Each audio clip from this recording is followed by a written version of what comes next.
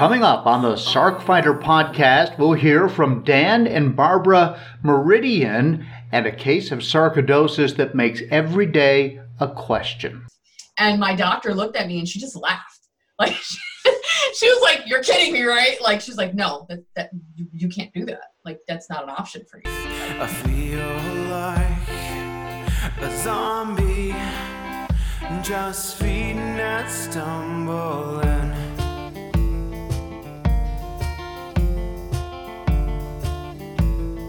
Barbara's fight with Sark, how she is thriving in the face of it, and Dan's amazing efforts at caregiving and fundraising for FSR.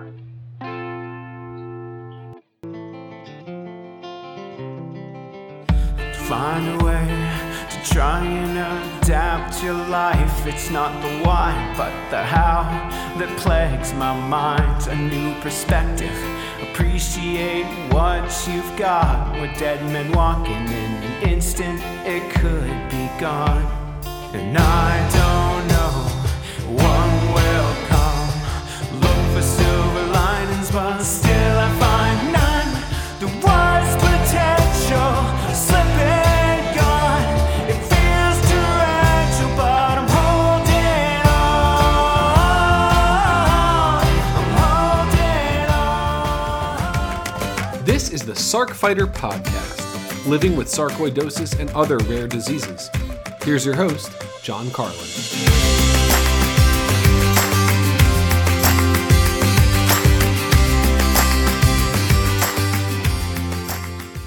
Hello and welcome to this episode of the Sark Fighter podcast. This is episode 14 and I am recording this on July 31st of 2020. You're hearing the official Sark Fighter song called Zombie by Mark Steyer and the White Hot Lizards.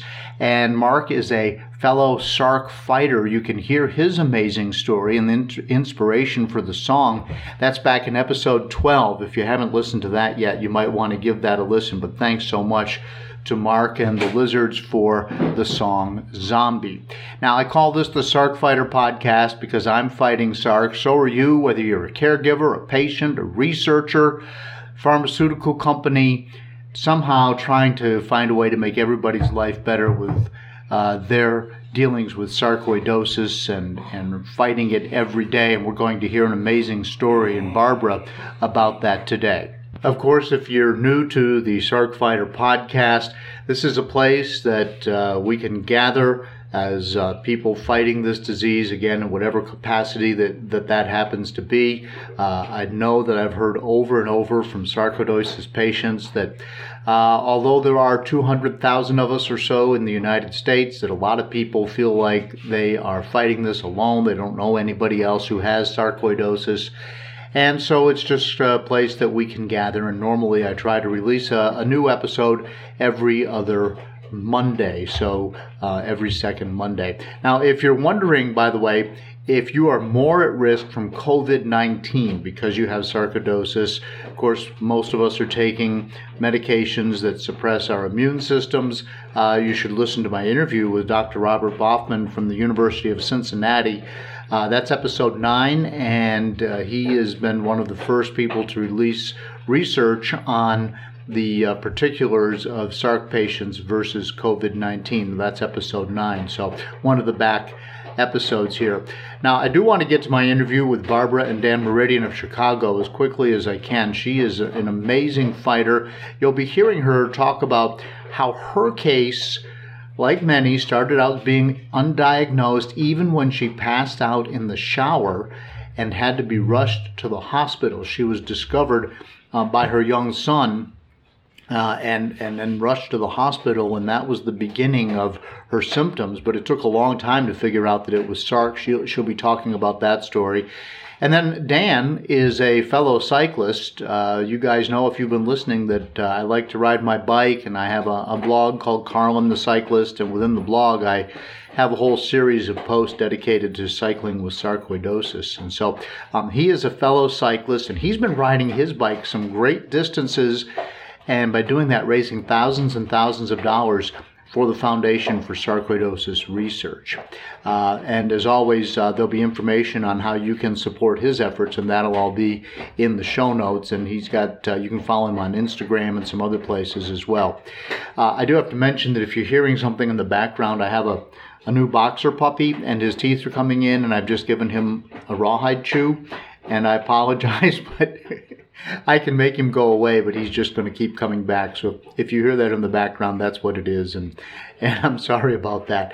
It is kind of comical. And at least when he's chewing on the bone, he's not chewing on one of my shoes. So again, if you hear that in the background, chomp, chomp, chomp. That's what it is. Hey, I mentioned in the last podcast that I had been feeling the onset of a flare for my sarc, which is on my spinal cord on the back of my neck. Since then, I did travel. It's 7 hours from my home in the western part of Virginia up to the Cleveland Clinic for a meeting and exam with my neurologist, Dr. Moss, who was a sarcoidosis specialist. He does not think it's a flare, so that's good news. Hopefully, no prednisone for me. Yay. But he is not sure what's causing the odd sensations that I'm having in my back. And the last time I had these sensations, it was a flare. He is going to go ahead and change up my medicine. I guess this is just in case. I was on Remicade for quite a while, and I've been on Humira for close to a year now. And he thinks, well, let's go back to the Remicade and see if that. Apparently, he feels like, by looking at my record, that's when I was doing the best, and I think that's probably true. I started to get some heightened liver issues, enzymes, and so they took me off the Remicade, but I think they want to go back at a little bit lower dose, a little bit more often, is the idea, and see if that'll work. And then I'm still on azathioprine or Imuran. They're going to keep me on that, so I'm kind of fighting this on two fronts. I'm still feeling about the same, but I'm up and active. I've been able to ride my bike a couple hundred miles here in July, which was my goal. And I tried to do that in June. It didn't work out, but I did get to 200 miles in July, so yay me. And I've been working on avoiding anti-inflammatory foods, which is something that I've been talking about in the previous couple of episodes. And I got to say that I do feel better. My legs feel less sarky, which is my word. When I just have a salad for lunch, something like that, maybe with some grilled chicken on it. Pizza seems to make me feel bad, but then you look at pizza, there's a lot of inflammatory foods there with the processed flour and processed meats and the heavy cheese and the grease. And I have just noticed that when I have a slice of pizza for dinner, I feel awful for the next few hours. And the same thing, I broke down and I had an Italian sub this week from a great local sub shop. But again, bread, processed meats, and I felt awful for about 4 hours afterwards. So there might be something to that. I'd mentioned in the last podcast, the last episode, there's a blog post by Athena Merritt looking at anti-inflammatory foods, and I'll bring those links forward for you in the show notes as well. And also Andrea Wilson, the founder of the Foundation for Sarcoidosis Research, has been graciously providing me with lists of foods that I should probably avoid. Can't say that I've been super good about it, but I'm being better. And I'm starting to really look for things and see if there is a cause and effect. And right now I can tell you that pizza and my beloved Italian subs are probably not great for me in terms of the way that I feel right after I eat them. All right, having said all that, just wanted to give you an update. I hope by me sharing some of that information, maybe it helps you. Apologize once again for Dougal chewing on his rawhide chew in the background. It's really obnoxious while I'm sitting here. I don't know if you can hear it, but it does sound obnoxious. And coming up, my interview with Barbara and Dan Meridian right after this.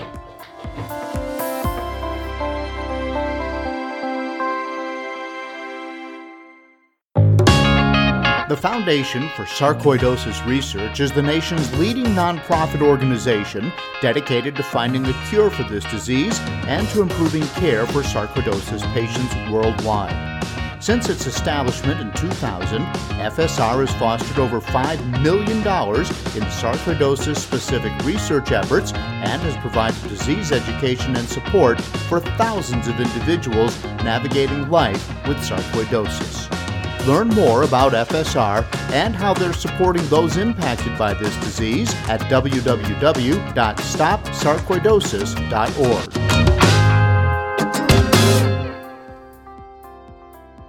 Welcome back to the Sarc Fighter podcast. I am pleased today to introduce to you a couple who are fighting sarcoidosis, one in the role of patient, one in the role of caregiver and fundraiser. And joining me now are Dan and Barbara Meridian. And guys, thank you for joining me today on the Sarc Fighter podcast. Yeah, thanks for having us. Thanks. Yeah. So now, where you guys? Where do you live? We live in Chicago. You do? Okay, great. How's the weather in Chicago here in July? We're in the middle of a heat wave in Virginia. Hot and muggy. Yeah, it's actually pretty nice right now. I'm not complaining. Call us in February and ask us the same question. Yeah, I think I'll know that answer. I grew up outside of Syracuse, so I had my share of cold weather, and I got south as soon as I could. Hey, so Barbara, you are the Sarc patient here in this equation. And you have had sarcoidosis probably longer than you've been diagnosed. So you were telling me here that you passed out in the shower once, and that was your first big bell that was ringing saying something's wrong here. What was going on? Yeah, that day I didn't feel good, and I just thought maybe like I had some like congestion happening or cold or something, and so I thought, okay, let me go just take a hot shower and see if that'll make me feel better. I have like just moments of memory. Like I remember like the fire department coming, and I remember like first getting to the emergency room, but that's pretty much it. Like I don't remember any of that week pretty much. So you passed out in the shower. My son. She called me that morning and she was like, I'm having trouble breathing. And I was like, maybe you should get that looked at. Okay. And then by middle of the day, our son, he was probably about 8 or 9 years old at the time. He called me back and said, mom's asleep. Mom passed out in the bathroom. And I said, what? And so I, rushed home immediately and found her there unconscious in the bathroom. We called 911 and the emergency responders came. They, took her to the nearest hospital and began treating her. And she was in the hospital that time for about a week, actually. Yeah. And did they discover sarcoidosis at that time? No, they didn't. They continued down the path of asthma. And they just put me on albuterol and Flovent. And first of all, did those help at least a little or not? Just a little bit, but the flare-ups were still there. Lots of like pain in the lung. I couldn't really do much without needing the albuterol. My lungs were definitely having a moment. And you're an otherwise healthy person, right? At that point? Yeah. Mm-hmm. So, wow. So let's follow that path along a little bit. You're in the hospital with this terrible event for a week, no memory of passing out. They're giving you asthma drugs. And then what happened next? Because something had to eventually lead to the Sarc diagnosis. Yeah, so then I continued with my general practitioner, just our regular family doctor, and she was monitoring me for what they thought was asthma. Definitely wasn't asthma. So a year later, almost to the day, same thing happens again. I end up with what I know now is a flare-up, and hospitalized, oxygen, same thing. They did a bunch of like x-rays and checked everything. Still really couldn't find anything. I mean, it wasn't showing up. They didn't give me a PET scan at that time. They had only given me an x-ray. And so down the path we went again with asthma, but this time they did give me a small round of prednisone. And that helped? It helped a small tiny bit because it was just like a short, just a short quick stint, but Yeah. And then following that second hospitalization, credit goes to our GP here. She was just one of these doctors who's not necessarily looking at just the symptoms, and she was extremely curious because, as you said, otherwise healthy individual, never had a diagnosis like this before, saw the repeated event and was like, there's more here, and just kept going and going and going. And then eventually she, the curiosity got the better of her, I think. And she just was like, we're going to order everything. We're going to order all the tests. Yeah. And did the PET scans, and then, okay. Yeah. So in between that hospitalization and us finding out, there was another event. Oh. And we were having dinner, and I was just like, man, I don't feel good. Like, I don't feel good. I don't feel good. I don't feel good. I feel like I can't breathe. And so he rushed me to the emergency room. This time it was up in the Northwestern, but the Evanston campus. And they brought me in. They gave me a ton of drugs because I couldn't even, I was just hyperventilating at that point. And they did an x-ray, and they thought they found a little something, but they thought that it was cancer. They thought I had potentially lung cancer. Yep. And so I went back to our GP, and she's like, I knew something was funky here. I'm sending you for a PET scan. And so she was like, time for a PET scan. So that's when we found out. She sent me for the PET scan. PET scan obviously showed sarcoid. And she chose my specialist, who is now Dr. Russell over at Northwestern. Yeah. Okay. Wow. So you have a pulmonary specialist now. Mm-hmm. I have all the specialists. I joke because whenever they're like, "Do you have a doctor?" I'm like, "I have a fleet of doctors." Right. So I got a little bit of everybody. I have my pulmonologist, so she specializes in sarcoidosis, and then I have a cardiologist, an electrophysiologist, a heart failure doctor, and my GP. Right, because we have to keep this story progressing, because so you were suffering from something. You got an official pulmonary diagnosis in 2008, and then a couple of years ago, you're mentioning heart doctors. What happened next? So I started to have a little fluttering, and I mentioned it to Dr. Russell, and I was like, my heart has been doing this little thing where I feel like there's a butterfly kind of effect happening. And she's like, oh, I'm sure it's fine. And just my gut was like, it's not fine. So I bugged her again about it, and she's like, okay, so there was a good year of me bugging all my doctors, what is going on here? And so she said, okay, if it's still happening by November, we'll do the full rundown and see what's going on. I said, all right, fine, I agree. So I had to wait 3 months. I remember I had to wait 3 months till November, and then November came, we did the PET scan, and boom, there it was, cardiac sarcoidosis. So when you say cardiac, is it on a valve? Is it in the heart muscle? Where is it in your heart? Everywhere. So I have so the valve, my valve is definitely weakened. I joke that my clapping hands don't really clap. They kind of just go, halfway, and that's it. And then I have some thickening on the bottom of my heart. Yeah, there's a few different things going on. My pump function is it ranges. Sometimes it's around 45. I've seen it go as high as maybe 60, but that's rare. So yeah. Hang on, I got a call coming in to get rid of that. So what does that live like? How does that change your day to day? Oh, it is literally like you're saying, day to day. So it's, how am I going to wake up today? So I open my eyes and I'm like, how am I feeling today? I can't work. That's been really difficult because I don't know how I'm going to wake up. I could wake up that day and not get out of the bed. I could wake up that day and feel like $1 million and do 100 things. It just depends on how my heart is doing. Wow. Dan, how is that as the caregiver? I mean, you can say it sucks, but it's got to be hard, right? Yeah, no, I mean, it is what it is. We're here. We're in this together. This is what this is the cards we have. We play the hands we have, and we do it. We're fortunate enough in that I have a successful career in advertising, and I'm able to support our family. We have 4 kids who live with us and 1 who lives away.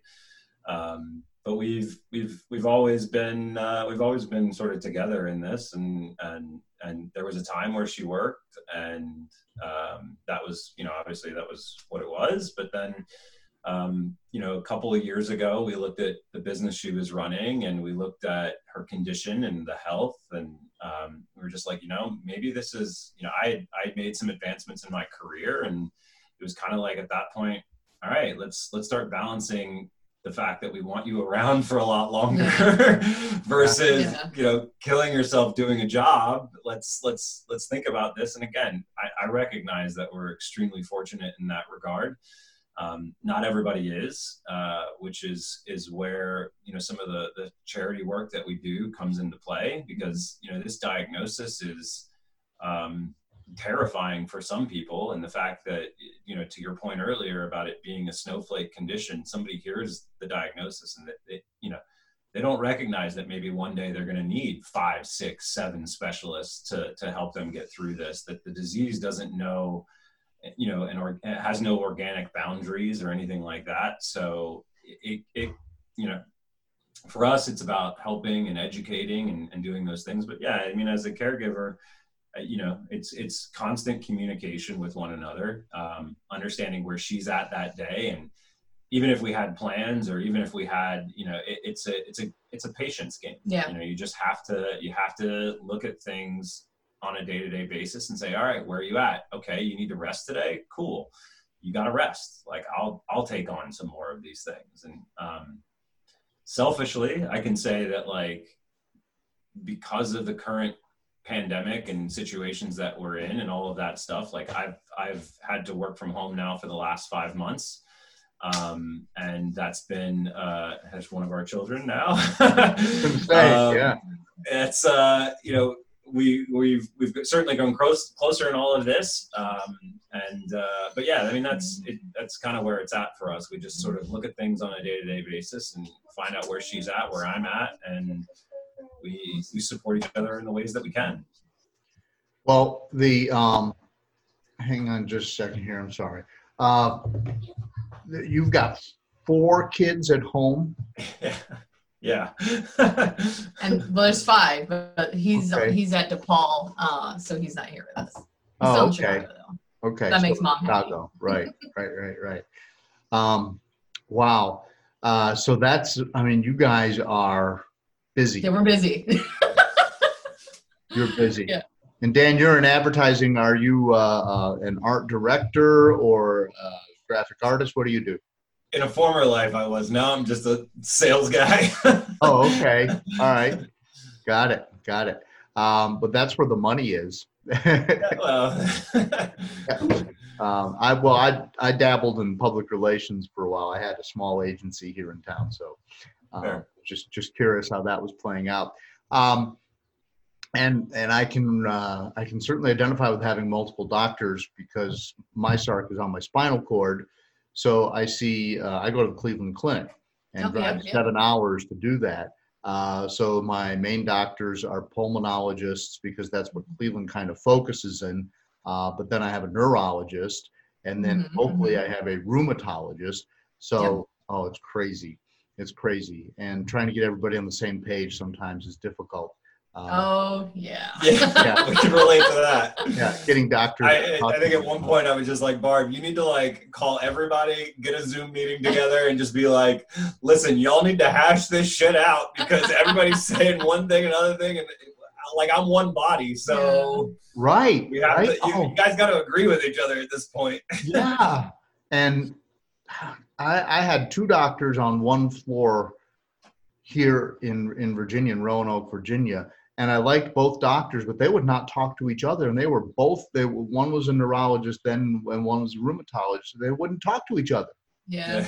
And I'm using my chart saying, would you guys, they were recommending different medicines and completely different divergent courses of care. Yeah. Oh yeah. I mean, I've had to, thankfully, I think early on, I realized that with sarcoidosis, you definitely have to be like on a level 1000 for self-advocacy, because I feel like we would joke. I would go to the emergency room and I'm like, they're not going to know what to do with me. They're going to be afraid they're going to break me, you know? And so that's kind of how it's been, where like I have to go in and I'm like, I have this, I'm on this, I'm on this, you know, and I have to like know everything. Right. There's been emergent situations where we've had to go to the emergency room. Maybe it's a virus or something like that, and then we get there, and before we leave, it's like, all right, Barb, what do you want to do? Because we're gonna get there, and you're just gonna be like, we're not touching you. Yeah, yeah. So that's been kind of difficult dealing with, like when I do have a flare up, and it's an emergency situation, kind of going in and explaining like, okay, what's going on? Because sometimes they see me and then they see my heart and they freak out. Like, they're like running around, and I'm like, guys, I promise you, I feel my heart pause every day.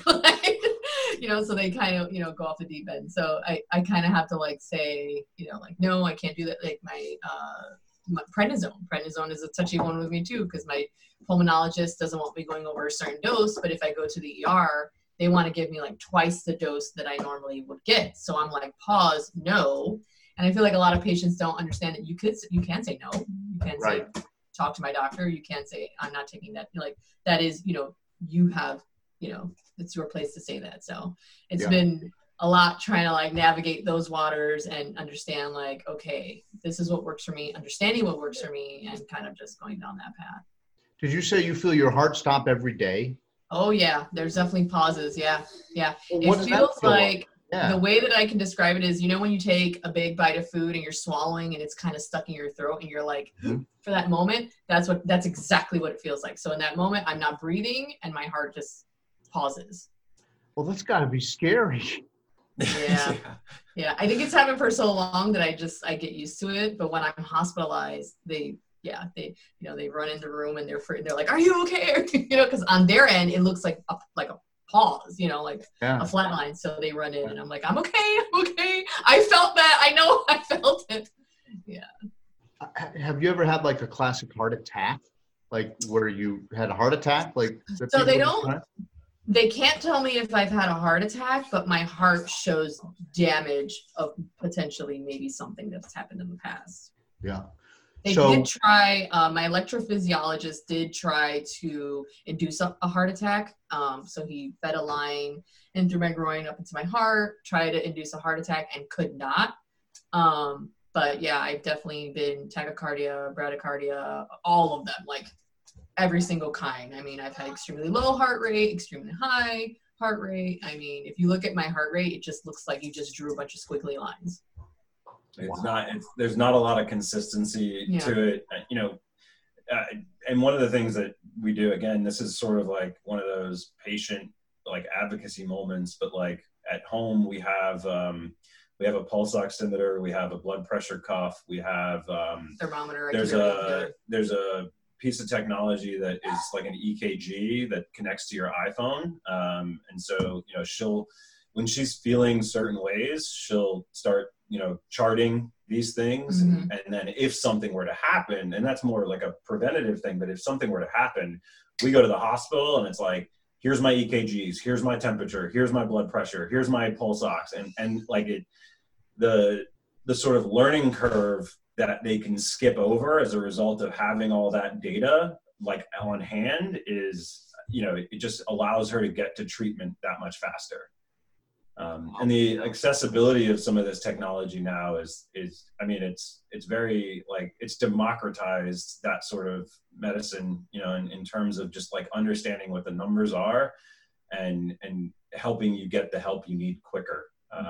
You know, they're gonna do everything in the hospital they can, but at the point that you can say, you know, maybe it's telemedicine because of COVID-19, like they don't want her going into the hospital at this point. So if she's having moments with her heart or breathing or something like that, she can call her specialist, she can MyChart them, she can say, hey, here's a scan, take a look at it, you know, and then they can have a dialogue about what the next best appropriate steps are. Yeah. So I want to circle back to you know, where you are right now and your prognosis going forward. But one of the things I want to talk about today is, Dan, you have become sort of a super fundraiser for the Foundation for Sarcoidosis Research on your bicycle. And I'm a cyclist. I'm not riding the kind of miles that you seem to be, but I probably ride a couple thousand miles a year. So more than me right now. But that's my limit. I worked really hard to get in 50 miles a week in the month of July, and just did that. So I wanted to ride 200 miles in July. Good for you. Yeah. Well, it's either been too raining or hot.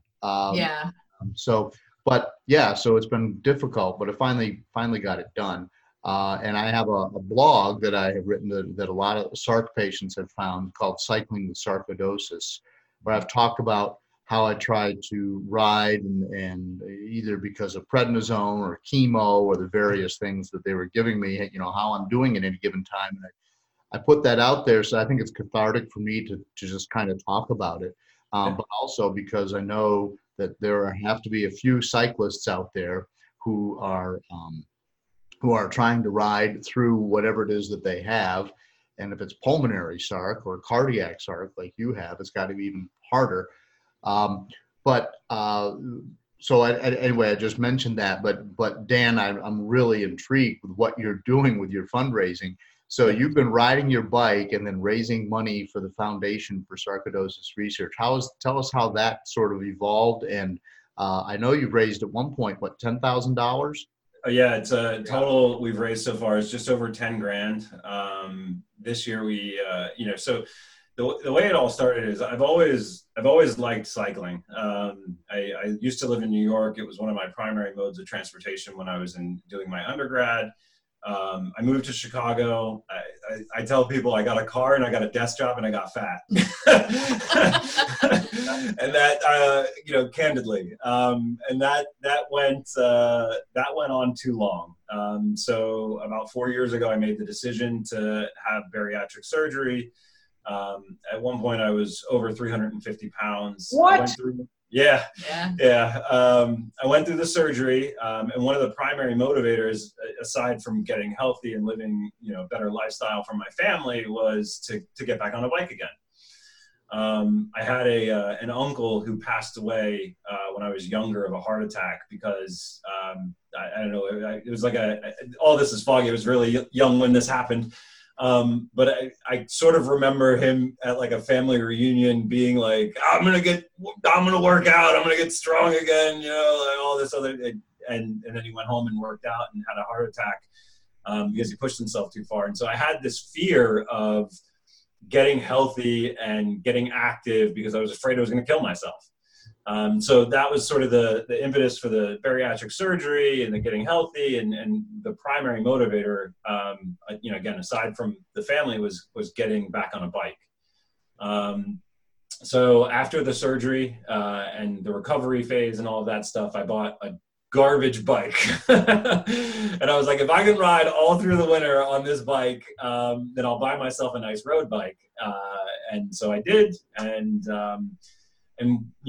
as a result of getting that road bike and wanting to be on it more and more, there was a small charity ride that was essentially a 2-day ride from Chicago to New Buffalo, Michigan. It's about 130 miles.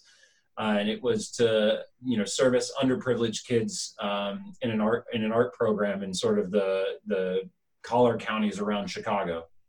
And we did that. It was fun. I was successful. I finished, in a good time. And on that ride, I don't know, you're sitting on a bike for a long number of hours. You start thinking you're all alone. And I said, hey, this might be a good opportunity to raise money for a foundation. And so the idea was sort of born. I talked to Barb, and the foundation, the charity is called 5,000 Miles. The cycling equivalent of a marathon is a century. It's a 100-mile bike ride. And we decided, hey, let's do one in every state. 50 states, 100 miles, 5,000 miles. I'm a bit of a romanticist. So, 50 states, 5,000 miles, $50,000 was sort of the goal. And we're 11 states in, and we've raised about, like I said, just over $10,000 for the foundation. it's been great. It's been, we've done a number of states around the Illinois area. And then we've traveled a bit to go to some of the other sort of far reaching states. And they've been great. I mean, it's a good chance for us to raise awareness about the disease, to meet other, like-minded people. Cycling, a lot of people have a misconceived notion that cycling is an individual sport. It's not. It's definitely like a team sport, especially when you consider like the ability to draft other people, and you're working in a group or what they call a peloton. People will take turns in the front, and so you develop like a camaraderie along these long rides with the group of riders that you happen to be in. And you talk and you converse, and you have breaks, and you stop and you share food. There's all this sort of opportunity to discuss what you're doing and why you're doing it.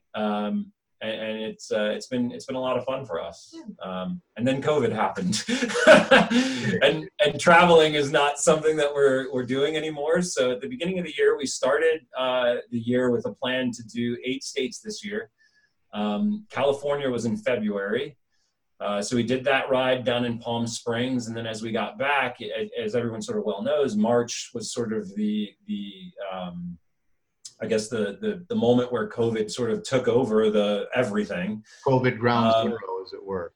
Yeah, exactly. And so, a lot of the rides, boom, boom, boom, boom, boom, started getting canceled or postponed. And, we're looking at these things, and we're watching it, and we're just like, the season's falling apart in front of us. And so we ended up having a conversation with Angela Freelander from the foundation, and we had discussed potentially doing like an indoor ride on World Sarcoidosis Day, and sort of the idea for that happened like right at the week before World Sarcoidosis Day, and it ended up not going off. But she was like, "Hey, listen, what about Giving Tuesday?" And I was like, "What about Giving Tuesday? Like, what is Giving Tuesday?" And so we had a conversation about that, and I said, listen, if we want to do this, like, I'm happy to jump on a Peloton and do a 100-mile ride on my Peloton in my living room. We can live stream it. Barb ended up taking over the SFR Instagram account that day, and sharing images of the ride and the money we were raising for the foundation. And I think collectively across 5,000 miles and direct donations to SFR, we raised over, I think it was like over $4,500 that day. Wow. So some of those donations came in through 5,000miles.us. Some of them came direct to FSR as a result of some of the email promotions that they were doing. But it was by all intents and purposes, it was an incredibly successful day. I finished in about 5.5 hours, which is great on an indoor bike, because there's differences, like when you're on a road bike, you can get up speed, you can coast, there's obviously up and downhill. Yeah, you didn't stop pedaling. Yeah, on an indoor ride, you can't stop pedaling. All right. We've got no coasting here too, so I know. Yeah. Yeah. So it was quite the day. It was very, very emotional. Right. Having all the kids around, Barb did a great job of taking over the Instagram account and sharing not only information about her diagnosis, but also mental health awareness, because that month was Mental Health Awareness Month. And so, I think that's another aspect of sarcoidosis that, while you're talking about direct diagnosis and treatment, there's a mental aspect to it that takes a massive toll. Not knowing what the next day is going to hold from a health perspective, not having that consistency can take an enormous toll on you. So, the importance of mental health was also something that we tried to highlight with the ride. And yes, I mean, it's been getting everybody involved was fun too. It's been a good thing. And we don't know what the future holds for the rides. Like, I mean, COVID it's clearly not something that's going away in 2 weeks. But for now, a lot of the rides got postponed. All the organizers were very, very generous with the money that we had for entry fees and things like that. And so everything's been rolled over, postponed to next year. So we'll figure out what happens and what the future looks like for that. I told Angela, and I say I'm always down to get on my bike and ride for a long time. So, So we'll figure, we'll see what the future holds for it. I would love to finish the 50 states. There was a really good ride happening in Hawaii that's supposed to go off. Oh, we were so bummed. That was supposed to go off in September. That was just canceled. So, for every Hawaii, there's also an Alaska. So we'll see. Yeah, really. We'll see what happens. Wow. Well, let's make plans, and I'll go with you for one of those. I haven't done Virginia yet. When we get to Virginia, I'll shoot you a message. We can do it together. There's a couple of good ones. There's we'll talk about that. So I don't want listeners to get going on bicycling and they'll forget this is a sarcoidosis podcast. For sure. But and we actually, it's a funny joke. Do you know how you can tell somebody's into cycling? Wait 15 minutes and they'll tell you. That's true. I haven't heard that one before. But yeah, I love it. I'm leaving tomorrow to go to Vermont. By the time listeners hear this, I'll already be in Vermont, and we're going with another couple. We're all taking gravel bikes, and we're going to go find some rail trails and maybe some legitimate Vermont gravel roads and fun. That. So, but at any rate, Barbara, wanted to get back to you because sure. You and congratulations to you for supporting him on this bicycle thing with the Instagram takeover. What kind of pictures did you show that day? Oh, we showed a lot. Yeah. So I started kind of posting beforehand on the 5,000 page. And the day of, we started kind of posting like where we were, like with the donations coming in. And so FSR handled like the posting on the actual page. And then I started posting on the stories. And then periodically we would go live and people could kind of tune in and ask questions and kind of just join in on the fun. And then we went live again as he was like finishing the 100 miles for like the big celebration. Wow. Yeah, we have a bike ride here that I helped start, the Blue Ridge Grand Fondo. And unfortunately, we don't have a 100-mile option. We have an 89-mile option. But I raised money for that last year. I have the benefit of being a local television news anchor. So, and I raised $4,500, but it took me a couple of months to get up to that. And viewers were very nice, and friends and relatives and whatnot. You know how it goes. Yeah. But anyway, yeah. So bicycling can lead to good outcomes. So Barb, you are coasting along. I say that just metaphorically. Yeah. And all of a sudden, your pulmonary becomes cardio. What happened with your heart, and how did that evolve? How did that feel, and how did they figure it out? So when I found out that the diagnosis was cardiac sarcoidosis, I was floored because I already knew, because I had already kind of felt a little fluttering and stuff. I'd done a ton of research and read a bunch of, like, Dan knows, like, I researched the heck out of everything. Like, I'm like reading medical journals and stuff. So I already knew that it was rare to have a diagnosis prior to a heart attack, like before a cardiac event. And so I was extremely lucky to just be super in tune with my body and pick up on that tiny little change it was so minute. People would never even notice. It was just like a tiny little flutter, And so when that diagnosis came in, I kind of wasn't like, oh my God, because I kind of already knew, like I had already done a bunch of research and I was like, oh, this is looking more and more like cardiac. And so I was shocked for a moment, but I was just like, okay, this is exactly what I expected. Yeah, it's been a difficult one to live with. It's the pulmonary, I was having breathing issues and I could get through, but heart involvement is a whole another ball game, because your heart is everything for your body. It's control of your whole body. So if my heart is off that day, I'm off. I mean, did you just go to your doctor and say, well, something's not right with my heart? Or did you have an episode like you did where you passed out in the shower with the pulmonary? No, I just felt that flutter. I just felt the flutter. And then I remember one day I was sitting on the couch. And our now 8-year-old was much smaller, and I was just kind of hanging out with her, and I felt like a little dizzy. I was like, I'm feeling a little lightheaded. And I remember I called him that day and I was like, I'm not feeling too well. Like, I feel like my heart's a little fluttery. I'm feeling a little lightheaded. And so I just kept pushing my doctors and kept pushing, because they're like, you're fine. Everything looks fine. And I'm like, no, I don't feel fine. I'm telling you. So then they, Dr. Kikos ordered Dr. Russell put me in touch with Dr. Kikos, and Dr. Kikos ordered a Holter monitor. And so I wore the monitor for a while, and they were like, oh, you know, you're having some PVCs, but it's not like I wore it for like, I don't know, like 1 or 2 weeks or something like that. Right. And I only had like a handful. So they were still kind of like, it's not really, you know, anything to be worried about because it's not too many. But I was just like, my gut was saying, keep pushing, keep pushing, keep pushing. So we kept pushing, and they did the scan, and there it was. And then they put another monitor on me, and, you know, there were more. And so as time progressed, I started to have more and more and more. But I think there was only one time where I felt really, really, really, really badly, and he rushed me to the emergency room, and I was hospitalized. And that was, I think, about a week. I was hospitalized for a week.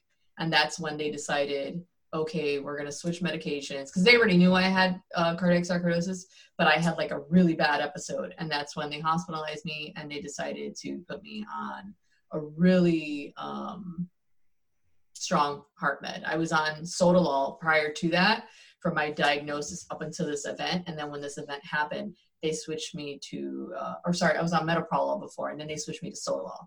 So I had to be hospitalized for the week because it's such a heavy drug that they had to hospitalize me to watch me, to see my body regulate. They saw my heart stop that week. So they knew, okay, we need to get this girl on some heart meds. Yeah, something stronger than the metoprolol. Yeah. So are you taking heart meds as well as SARC meds?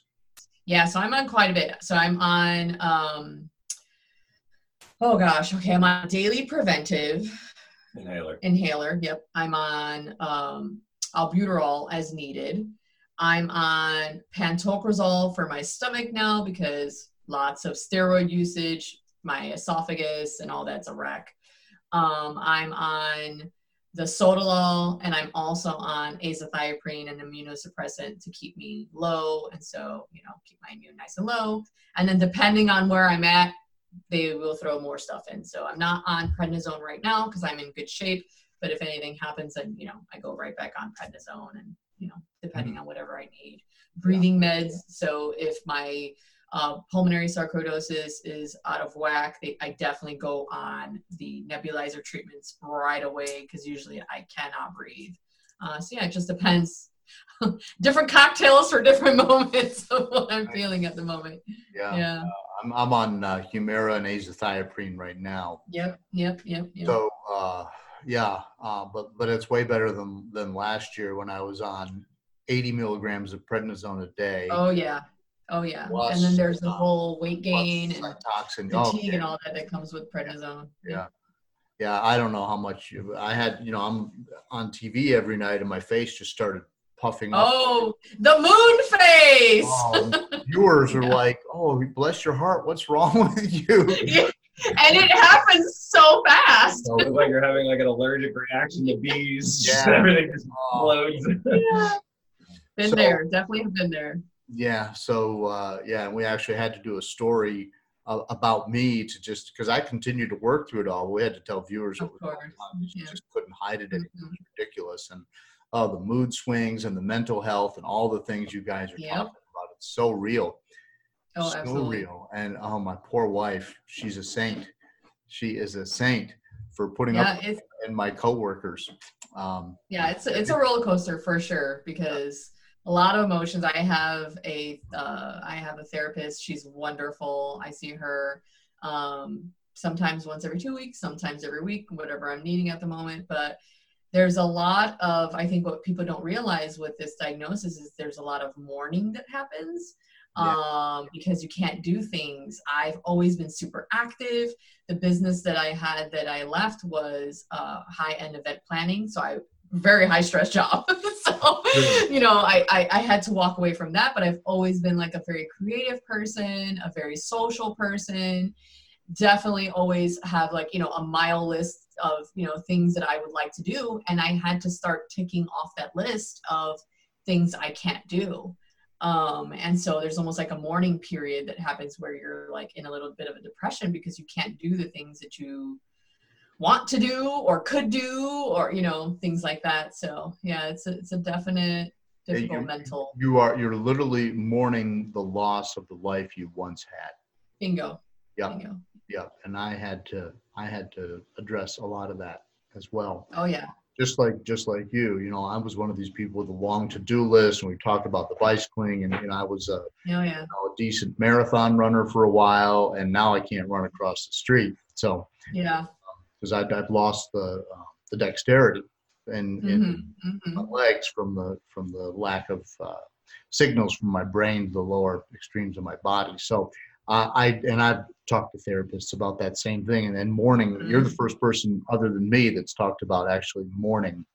Yeah. Yeah. I think the first time that it happened, we were going to Australia with our son, and I went to the doctor, you know, like it was one of those like moments where you're just like not even thinking that this is not an option for you, because in your head you're like, I can totally do this. And so I took her the paperwork from the travel company asking for health permission for scuba diving. And it had been something that was like a dream of mine to always go scuba diving on the Great Barrier Reef. And my doctor looked at me and she just laughed. Like she was like, "You're kidding me, right?" Like she's like, "No, that you can't do that. Like that's not an option for you. Like where your lungs are, you just can't." So she said the only thing that she would approve me for was snorkeling. And I remember getting in the car and crying my eyes out and calling him and crying my eyes out, because I was just like, it was that first moment where someone else was telling me I couldn't do something because of my health. And I'm one of those people that's like, I'll do whatever I want. What, you know, and if you challenge me, I'm like, I'm going to do it even more, and I'm going to do it 10 times better. Watch me. So for someone to tell me you can't do that was really, really difficult. And that was like the first moment where I had to like mourn like a life goal and just kind of like accept that, okay, I'm going to be there. I'm going to snorkel. It's going to be great. And Dan was so amazing because he was signed up for it. And he's like, no, if you're not going, I'm not going. And I cried again because I was just like, oh my God, you know. And one of the things that she always says that, you know, we remind ourselves of is, and this is something that's especially poignant for me, is like, comparison is the thief of joy. Yeah. And, you know, sometimes you have to adapt. I mean, that's, and again, certainly in today's world that we're living in, you know, adaptation is topic du jour, and it's something that everybody talks about. But with this disease, you know, forget about staying at home and working versus not work. You know, it's like there's things that come up every day that's like, you know what, no. And she has to remind herself, like, just because I could do this yesterday doesn't mean I'm going to be able to do it tomorrow. Yeah. And you can't like, she's very good at like not destroying her morale and her self-esteem. Not to say it doesn't get to her, because it obviously does, but yeah, she's really good at reminding herself that like you can't compare your former self to your current self. Every single day is a new day, and we're grateful to be here. We're grateful to be alive and breathing and all of those things. And sometimes you just got to take it for what it is and move on and adapt to whatever. And I personally hate this phrase, but moving into like the idea of whatever the new normal is, you know, it's there. You know? And maybe there's a reaction I have to that phrase because every day is a new normal, but it's kind of one of those things that like you cannot compare yourself. And she's right, you know, just taking it for what it is and understanding where we are today and what the current system, you know, current capability is today, and adapting and moving on. That comparison is the thief of joy. I actually said that to my wife this week at lunch. and then you bring it up. It's like, it's just so true. It's just so true. And it's hard because you see other patients and you see what they're doing, and sometimes you're like, wow, like he or she's doing a lot. Like, I can't do that today. So sometimes it's hard, but you kind of just have to go with, whatever you're feeling that day. I mean, before my diagnosis of cardiac sarcoidosis, I used to walk 7 miles Monday through Friday with my 2 toddlers in the stroller for 5 days a week with my pulmonary diagnosis, because my pulmonologist was like, work your lungs. It's great to work the lung and get it moving. And I really did see a difference, and I really did feel different. And I felt like, wow, this is really helping me. It was not only, I didn't realize that it was helping me physically, but it was actually helping me emotionally too, because it was almost like a daily release of like, and of course you're receiving those lovely endorphins and you're ready to go, But then I got the diagnosis of cardiac sarcoidosis, and it's been a little bit more difficult with that. Like, I can still walk, but it's more like 3 miles, and it takes me twice as long, but I can still get out there and I can still walk, and I still try to be active and try to, even if it's just home, trying to do a little each day to like stay active. Right. Do you feel guilty when you see the other SARC patients that can't do that? And I do feel bad. Yeah, I do feel bad, because I've seen many patients, really having a really tough time. I took a calligraphy class that I was like, I really want to take calligraphy. And so he gave it to me as a gift one year, and there was only 4 students in the class, and then 1 student didn't show up. So it was just 3 of us. And what are the odds? One of the women has sarcoidosis in her eye. And so, they were like, tell us a little bit about yourself. And I, start talking about myself and why I'm here and, health and all that. And she's like, are you kidding me? I have sarcoidosis too. And it was really difficult because she couldn't see. And so to see patients who are enduring things like that, it's really difficult. It's really, really difficult. Wow. Yeah. I joined the FSR advisory board or whatever, advocate board, and met some folks. And you're on the board also, or are you an advocate?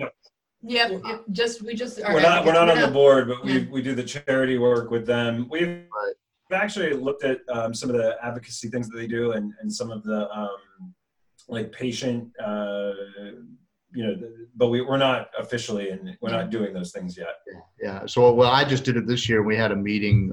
It's not a board. It's just a group of advocates. Yeah. But I got there and met some people, and we're all in this meeting, and they're giving, one woman is giving herself a shot during the meeting because she do that every day. And I'm thinking, wow, I'm feeling sorry for myself. But there's a lot of people here who are in, are in much worse shape, but but there's still that mourning. There's, like that's that snowflake disease. It affects everybody differently. There's no 2 similar cases. And, but when you're used to being active, it's hard to tell yourself that you can't be active. Oh yeah.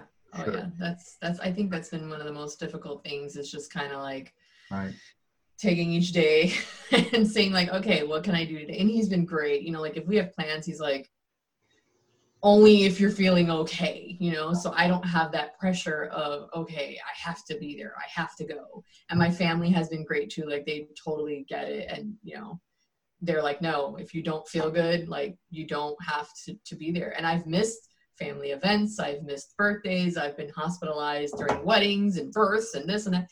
And that's been hard, but everybody has been wonderful and very understanding. And they just kind of are just like, we're in your corner. We want you to get better. You have to embrace the audible. There you go. To borrow a football metaphor. Right. I you have to be able to pivot and move on. And all right, we're not doing that today. It's okay. We'll do it next week or whatever, Yeah. And we've been really great with like when something happens, it's this like immediate like separation of duties. So like if I call him and I'm like, I'm heading in, I have a bag that's in my closet that I call my hospital bag. Like a woman has a pregnancy bag, like when they're about to give birth. I have a hospital bag ready at all times. Last year in 2019, I was hospitalized 4 times, and I probably went into the ER maybe like 6 or 7 times, maybe. The 4 times that I was hospitalized, a few of them were pneumonia. no immune system. So you get a cold and it spirals down into pneumonia. And then in February I believe that one was heart related.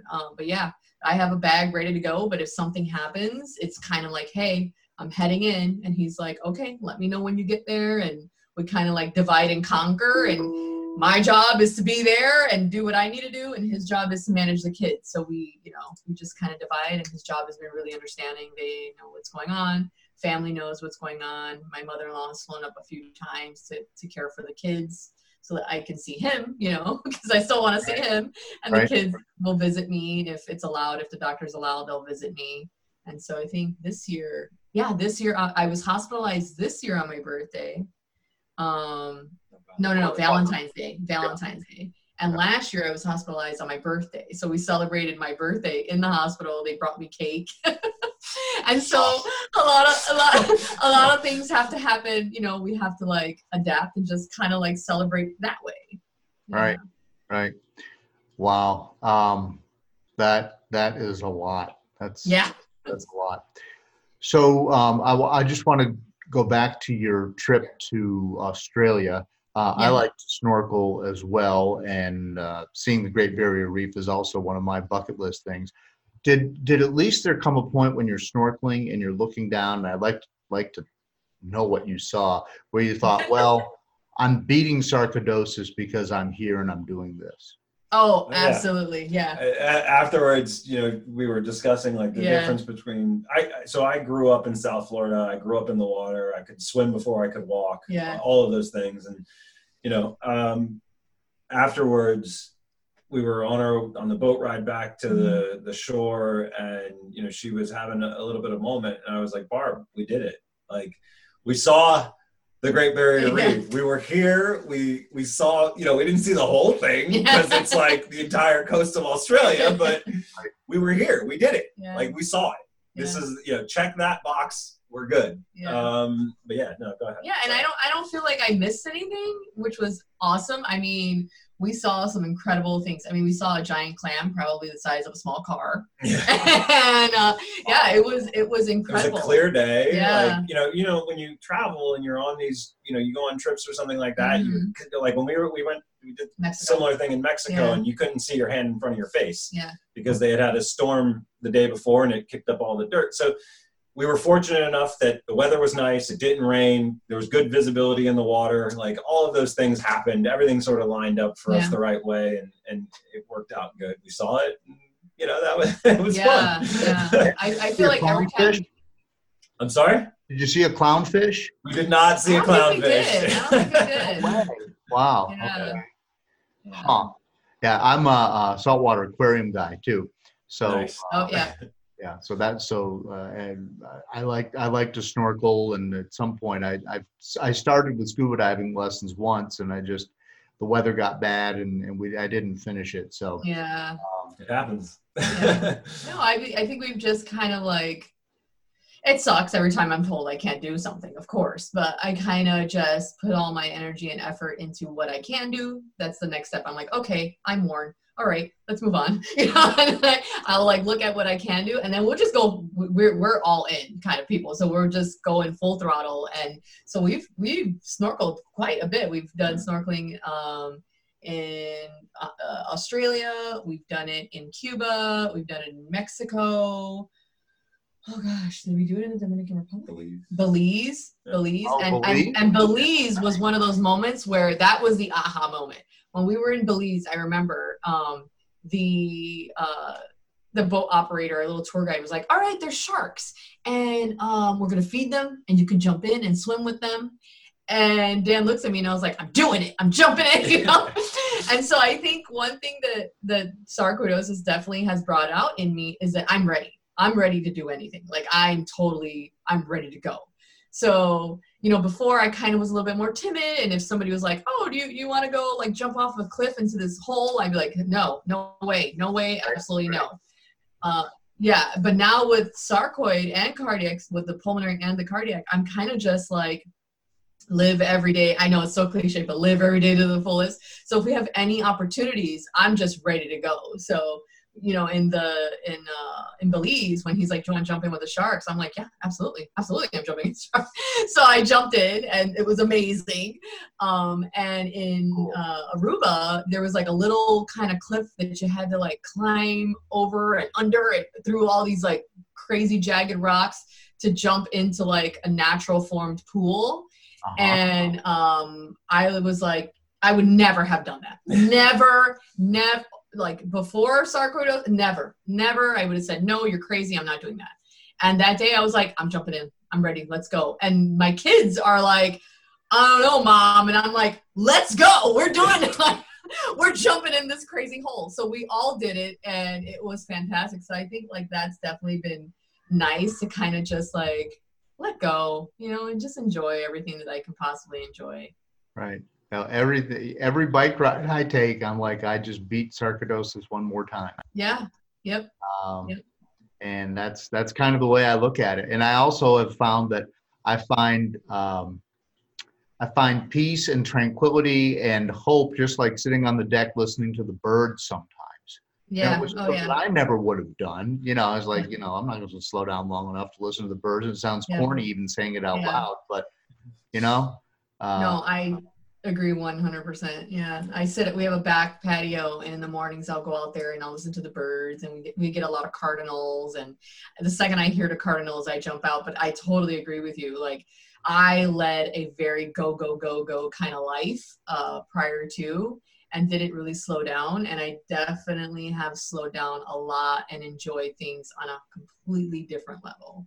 And I look around now and see a lot of folks just like on the track, choo-choo, chugging along, like everything's a blur. And I'm just like, slow down. So I definitely, yeah. Yeah.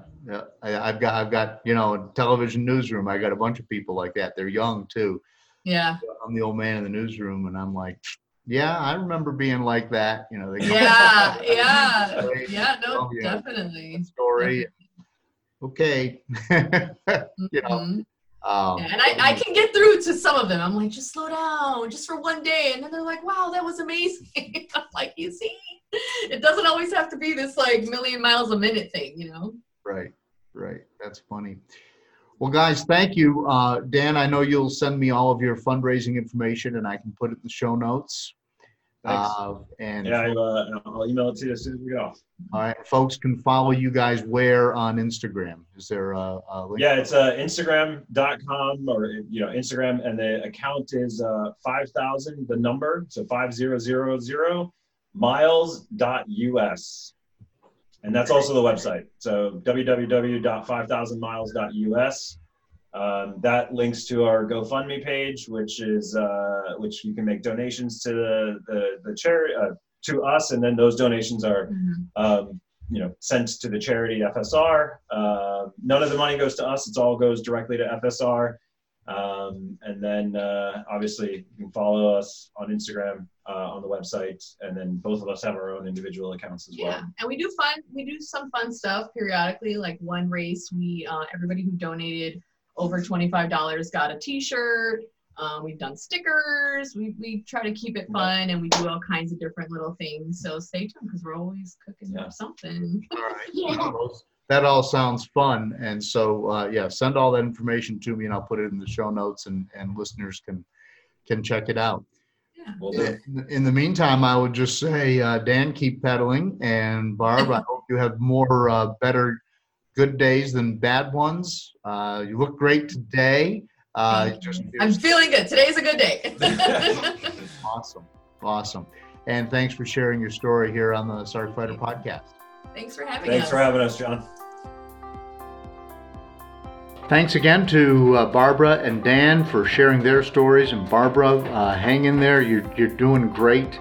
You look great this morning. Of course, we did the Zoom interview, so I was able to see you. The viewers were not able to, but I will be posting on the Sarc Fighter Instagram page some images from our interview. And you guys heard Dan say that he got up to 350 pounds, and you'll want to look at some of those pictures, because he looks like a stick right now. I can't imagine this guy ever weighing 350 pounds because he looks super buff and super fit, and like some of the cyclists that you are used to seeing, people who ride their bikes a lot and don't have any extra weight on their body at all. Anyway, you look at the pictures on Instagram. I'll be posting a few of them, and you can see. But hang in there, Barbara. A couple of takeaways from that interview: the fact that she has to keep a hospital bag packed because she never knows when she has to jump up and go to the hospital because her pulmonary or heart-related sarcoidosis issues are going to flare up. She has multiple stays in the hospital every year, but she is staying active. They're going places. COVID has restricted that, but sarcoidosis hasn't.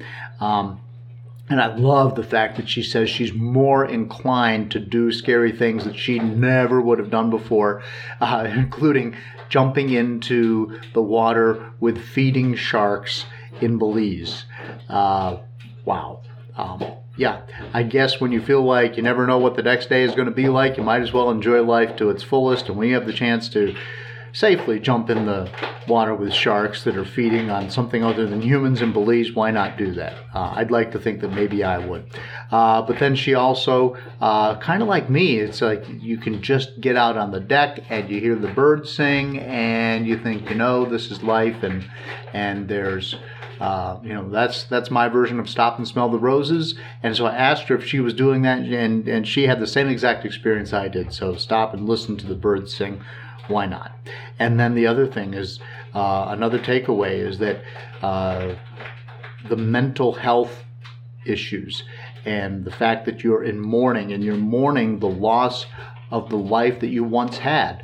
And Barbara said that is very much something that she has had to deal with, and she has a therapist, and she is working through that. And I've heard that from other SARC patients, and I have dealt with that myself. And then Dan mentioned that comparison is the thief of joy, which is something that is it's so true. You compare your life now to your life. For me, it'll come up on, here's Facebook. Here's where you were 5 years ago. Well, guess what? 5 years ago, I didn't have SARC. 5 years ago, I was doing all these amazing things. And you look at that and you think, I just have to look at life today, the way it is today, and not try to compare it to 5 years ago. And because it's the thief of joy. And that definitely can happen, so you have to be aware of that. But on the other hand, what I saw was a person who was upbeat, who has learned to take it one day at a time and is dealing with this and has a system in place where, some days it's going to be like this and some days it's going to be like this. And then, of course, all of Dan's fundraising and his cycling and the ways that you can help him raise money to fight sarcoidosis. All the information will be in the show notes. So thanks so much to Barbara and Dan for sharing their story. I hope that if you are listening to this, that you are finding this podcast helpful. People are willing to come on. They're talking about their lives. They're sharing intimate details. And the idea is that it gives all of us perspective about how sarcoidosis is affecting other people's lives, and we can compare it to our own lives and maybe see that other people are doing it, other people are succeeding, and other people are suffering just like we are, and it just gives you that little bit of comfort in knowing that you're not alone. So thanks to Barbara and Dan. Thanks to everybody for listening. That's all for this episode. Until next time, keep fighting. Wherever there is happiness, fight to be there too. And remember there are friendly smiles, try hard to smile too. And wherever there is sunshine, don't let fear darken you. And whatever